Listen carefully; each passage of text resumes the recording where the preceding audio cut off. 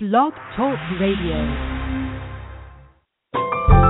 Welcome to Last First Date Radio, featuring interviews with experts in dating, relating, and mating in midlife. And now, here's your host, Sandy Weiner. Hello, everybody. Wow, this is our first show after the new year. I hope you all had a lovely New Year's. I spent a very low-key New Year's Eve with my two older children. Well, they're not older. They're my two of my adult children, watching movies and then watching the ball drop, and it was perfect. Bowl of popcorn, just right for me. So whatever makes you happy is what you should be doing. And let's talk about what we're going to be listening to today, which is a fabulous conversation with author Lance Secretin. I hope I got that right. Or Secretin, I think. We're going to talk about how to have deep, loving, sacred relationships.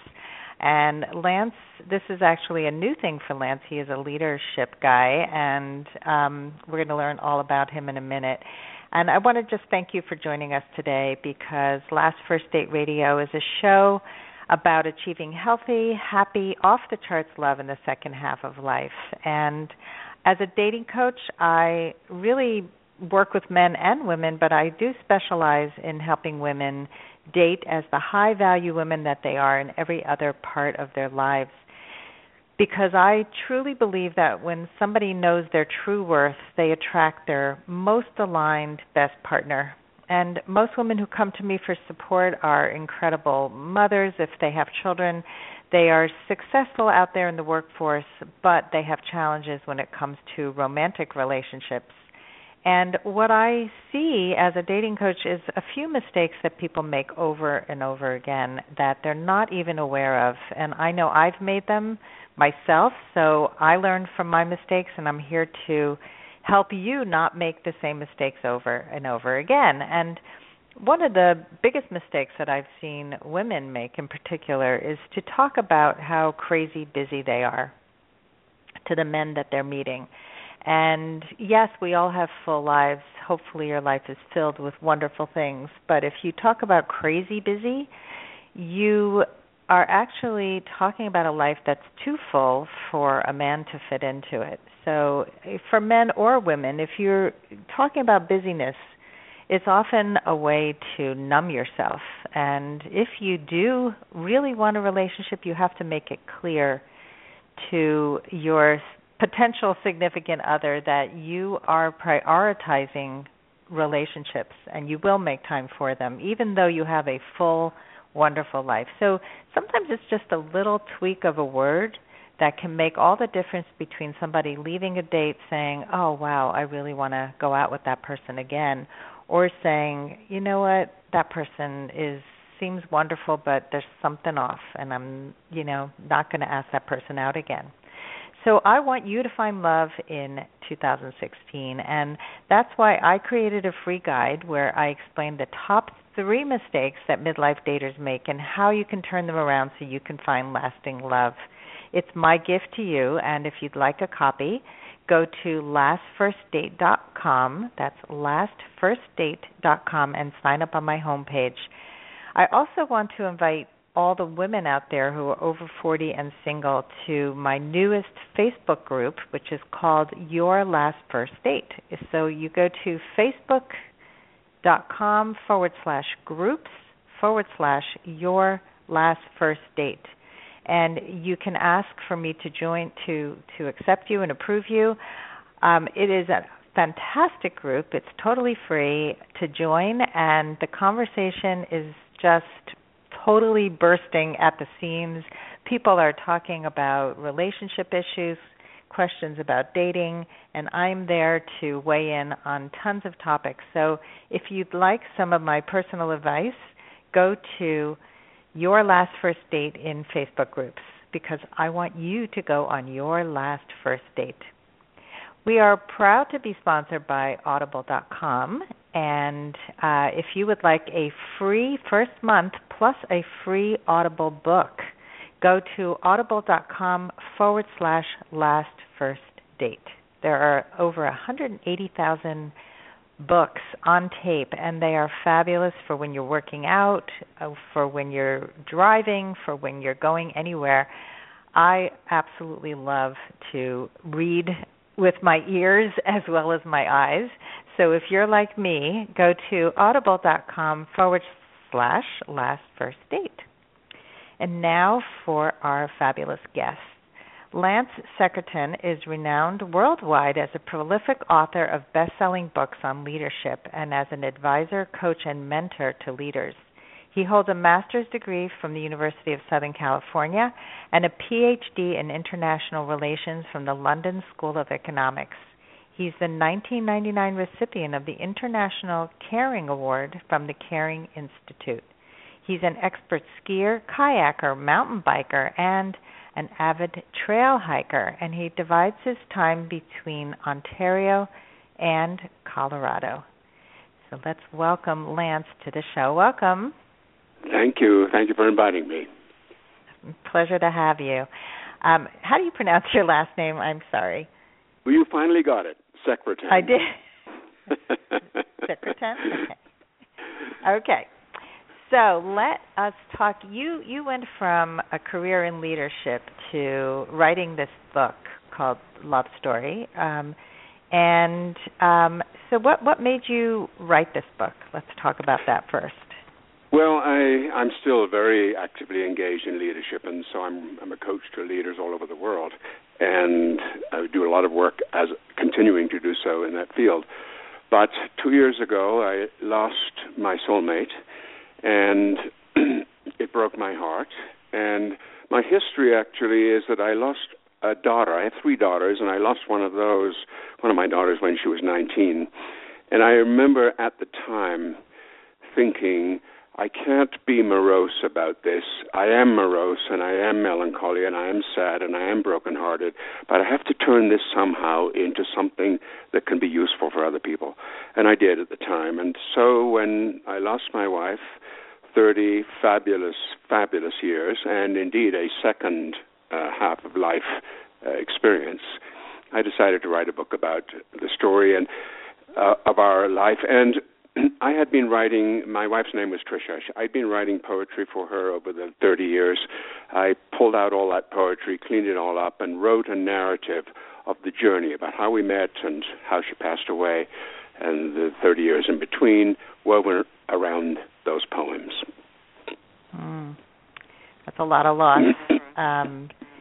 And I'm sorry for your the big losses. That's really a lot more than many people have ever experienced. And I lost a son as well, so I can relate to wanting to make something positive out of the trials, because I did the same thing.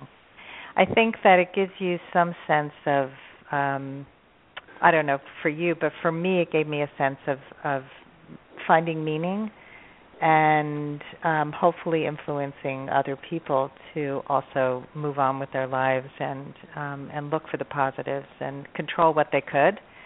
Yes. Well, the other thing about this, I think, is that everybody who knew us envied our relationship. And more times than I can possibly count, people said, I wish I could have a devoted relationship like you have. And we were just the envy of everybody. So I knew I wanted to share that. How did we get that? What were the secrets? How did that happen? And offer the hope to people that they too can have exactly the same. We weren't special. We just made it special, but lots of people could do this. So let's talk about how you did make it special. What were some of the secrets to making it so special and deep and loving? Well, of course, the book, Tricia and I actually we knew we had something special, so we began to write a book. As far as we got was bullet points. But I took some of those, and they're in the book, A Love Story. But, there are a few things, I think. I think it's very important to be curious. I think when we get stale, I think that's one of the big sins in a relationship. If you think about the comparison between, shall we say, the first few months of a new relationship and what that looks like 10 years later, it's really sad. it should look the same 10 years later as it did in the first few months. And you have to really work on that. But it is exciting when things are fresh and new and exciting and passionate all the time. So that's one thing. I think you have to be happy for other people, for the other person.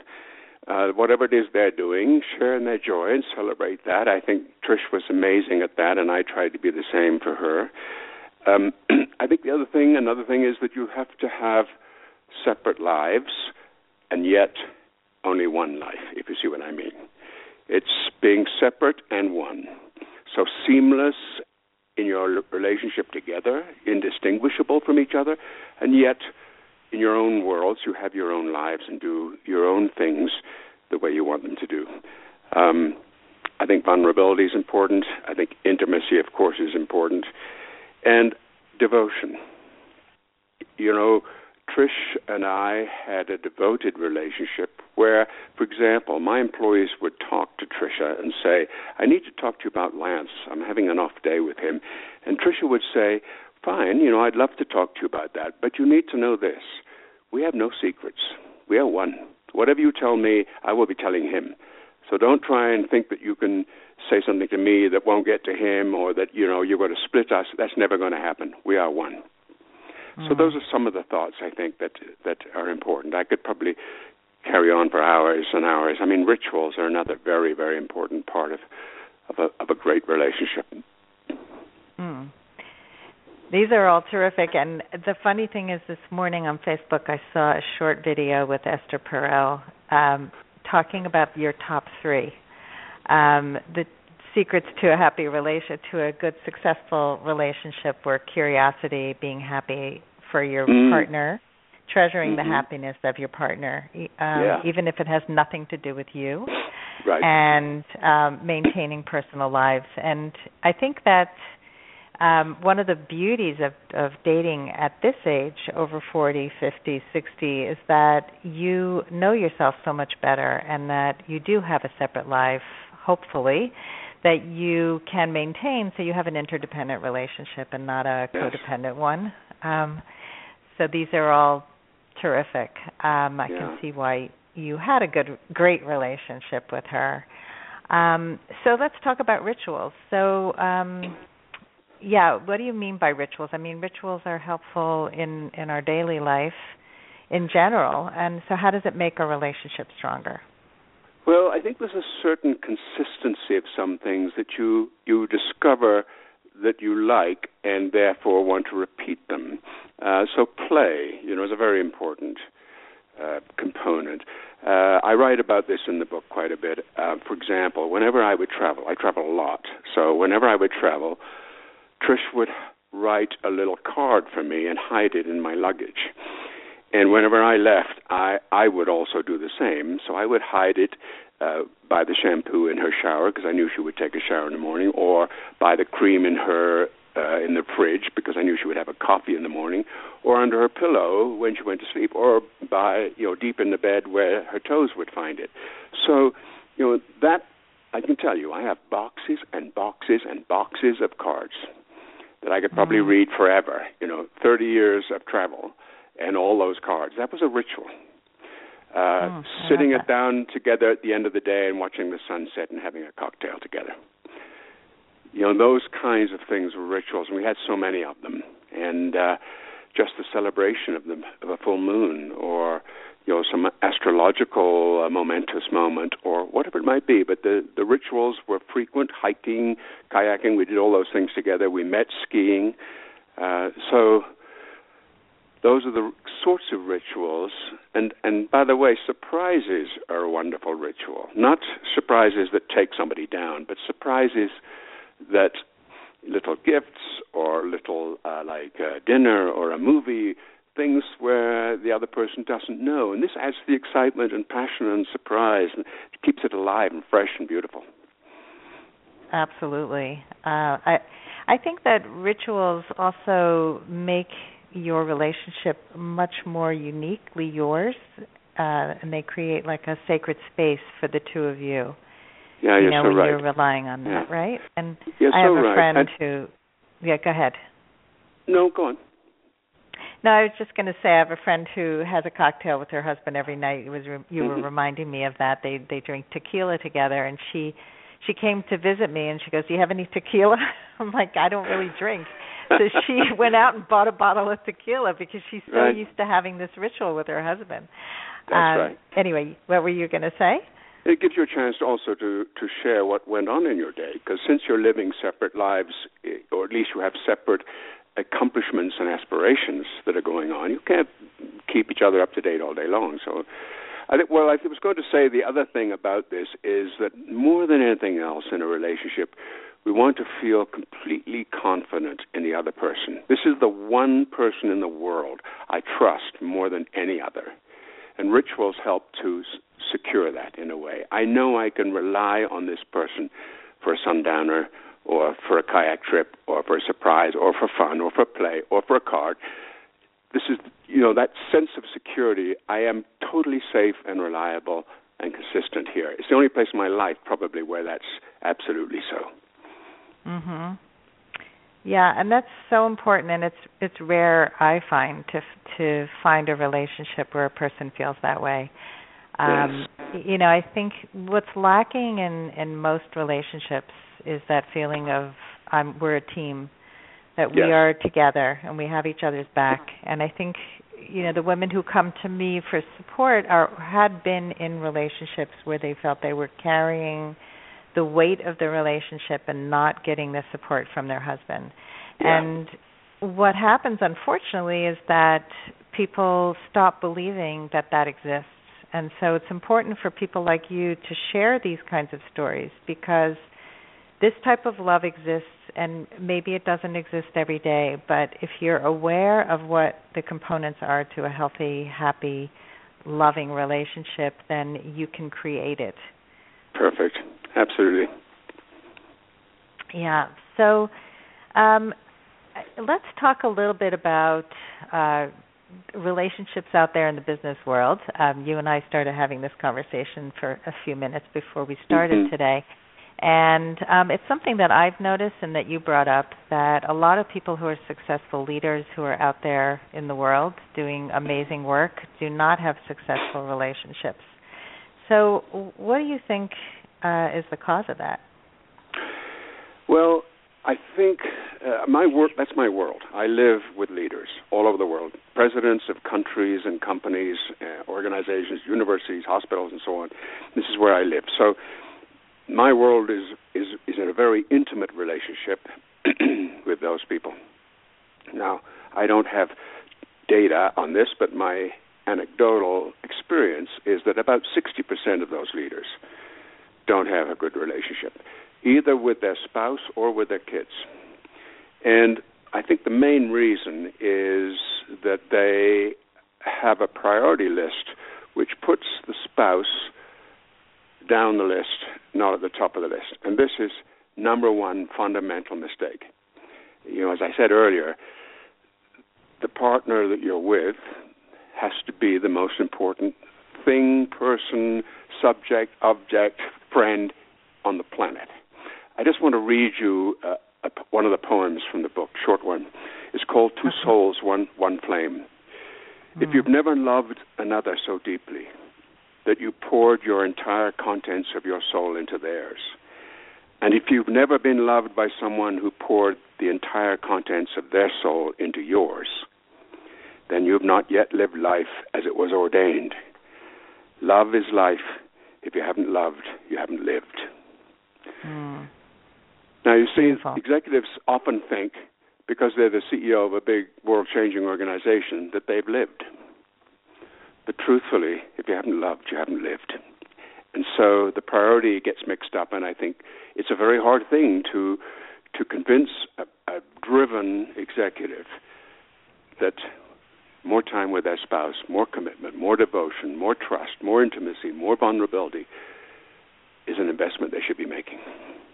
I think that balance is really hard for most people. And I actually speak to a lot of my fellow businesswomen friends, and the ones who are spending the time devoted to spouse, devoted to their children, cooking the good meals, really, going to their kids' games, making time in a lifestyle business for the things that matter most to them. Right. They may not be making a gazillion dollars. They may not be focusing 100% and all their free time on their business, but their lives are so much richer to me. Yes. And that's, at the end of our lives, that's what we look back on. And I think we can get lost easily, especially. There's also a lot of looking out and comparing and thinking that this is what success is. And I don't know about you, but I read things on Facebook by successful people who talk about spending all their free time thinking and focusing on business, and I feel bad. I feel like you see that imbalance and you wonder what toll it's taking on a person's life. Well, the big error here too is to see these things as separate, because they're not. The whole thing is connected. It's one. So a leader who is extraordinarily successful but has a terrible relationship at home is kidding himself or herself if they come to work thinking it doesn't show. Mm-hmm. And what's more, that's the negative side. On the positive side, if they're very successful in business, how much more successful would they be if they had a champion at home that loved them, that they were passionate about, that they had intimate relationships with, and celebrated their own joy and happiness, and vice versa? How much better would that be? It would be much more inspiring, and therefore, why think of it as separate? Mm-hmm. In fact, if you wanted to be a better leader, be a better partner. The result will be that you'll be a better leader. I agree. And I think a lot of leadership skills actually are part of what makes a person a partner. That's a valuable partner. I think that when you look at what makes a person highly successful, and if you can apply the same skills in business as you do in your love relationships, including taking responsibility for your actions, having a vision, all the things that make a person a good leader. I think so many of them apply to being a good partner in a love relationship, and it's what I'm looking for in my second marriage. Is a lot of those leadership skills. Right. Have you found that to be true as well? Absolutely, and let me just flip into the leadership part of my life for a minute. So there are 120,000 books on leadership on Amazon.com. There's every kind of conceivable MBA program and so on leadership. We're spending billions of dollars on leadership, and everywhere you look, leadership is broken. Whether it's Wall Street or healthcare or politics, Washington, the corporate world, the church, it doesn't matter where you look. Leadership is broken all over the place. And the mistake, I think, is that we've been working with leadership thinking as a technical subject where we say, okay, here are the 6 things a great leader does, and so on. Well, the first discovery I have made in my work is that it's not about leadership anyway. It's about inspiration. Great organizations, great leaders are inspiring. People go to work because they're inspired to go to work. They relate with others in their marriages, for example, as long as they're inspiring, and as soon as they no longer are inspiring, they leave them. Inspiration is the core of everything. So we eat food that inspires us, we drink stuff that inspires us, we go to movies that inspire us, we read books that inspire us, we hang out with people that inspire us, we marry people that inspire us, and we work for companies that inspire us. We buy products that inspire us, and so on. Mm-hmm. Well, then the next thing about this that one needs to realize, and I think this is where the dots get connected, is that actually it's all about a relationship. I shop at Starbucks because I have a relationship with Starbucks. I fly Southwest Airlines because I have a relationship with Southwest Airlines. I buy a certain product or I have an iPhone or a PC or whatever it is because I have a relationship there.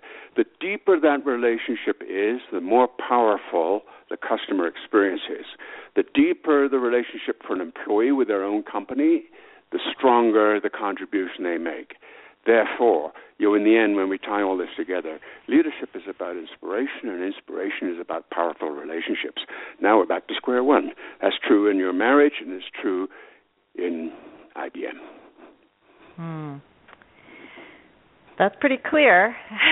So we have to work on inspiring and creating great relationships. And I think, when you look at how businesses grow, so many people market in the wrong way as well. I mean, they're marketing Absolutely. not to build, right? And I see it in online dating, and I'll bring it back to relationships here, where somebody will connect with the first message that has nothing to do with connection. And so they're not building, they're just throwing it out there. They're fishing with a fishing line. They want to hook you in. But they don't connect to anything personal. They don't tell you why they were uniquely drawn to your profile. And, this is all relationship building. We just have to really work on these skills, and they're so basic. Let me give you $2 million questions. This is like the price of entry is worth these two questions alone. The first question is it inspiring? Is what I just said inspiring? If it isn't, you're going backwards. Is the agreement you have with your wireless phone company inspiring? Is the way you get treated when you go to the airport by the airline inspiring? And so on. Every time we do anything, when we sit down with our kids at dinner, is it inspiring? That's one question. The second question I use with corporations all the time is think about the performance review. The performance review in most corporations is a dreaded, horrible experience by everyone, by the person that does the performance review and the person who's receiving it. It's a nasty, critical, judgmental, white knuckle kind of experience for a lot of people. Now, the question is this: would you do this with your spouse? Would you sit down with your spouse and say, okay, honey, it's that time for our performance review. We do this every 6 months, and I'm going to give you some questions, and I'm going to assess how well you did over the last 6 months, and your income over the next 6 months is going to depend a bit on how that conversation goes. I mean, you'd be fired in a heartbeat. So corporate people need to understand, how would you treat your spouse? Because that's how you need to treat employees. Well, I think a lot of them don't know how to treat their spouse, so you have to get to that one first. Sure. But you wouldn't try that, would you? No. Even if you were very clunky in your relationship, you wouldn't try that. Right. Well, I think that people don't know how to give feedback in general. I think that's also a very high-level skill. And I'm a member of Toastmasters, and one of the biggest skills that I've developed is becoming a good evaluator. Because when you give somebody feedback to help build them up instead of pull them down and shame them, a person can grow. And so it's just like you would with your spouse. If you have some feedback you want to give your spouse, you want to do it in a positive way to help build and connect, not disconnect and shame. Right. So, I think people need major work in communication skills and evaluation skills and all of that. So how do you become more inspiring? Well, I think you have to think through, will this make the person bigger or smaller?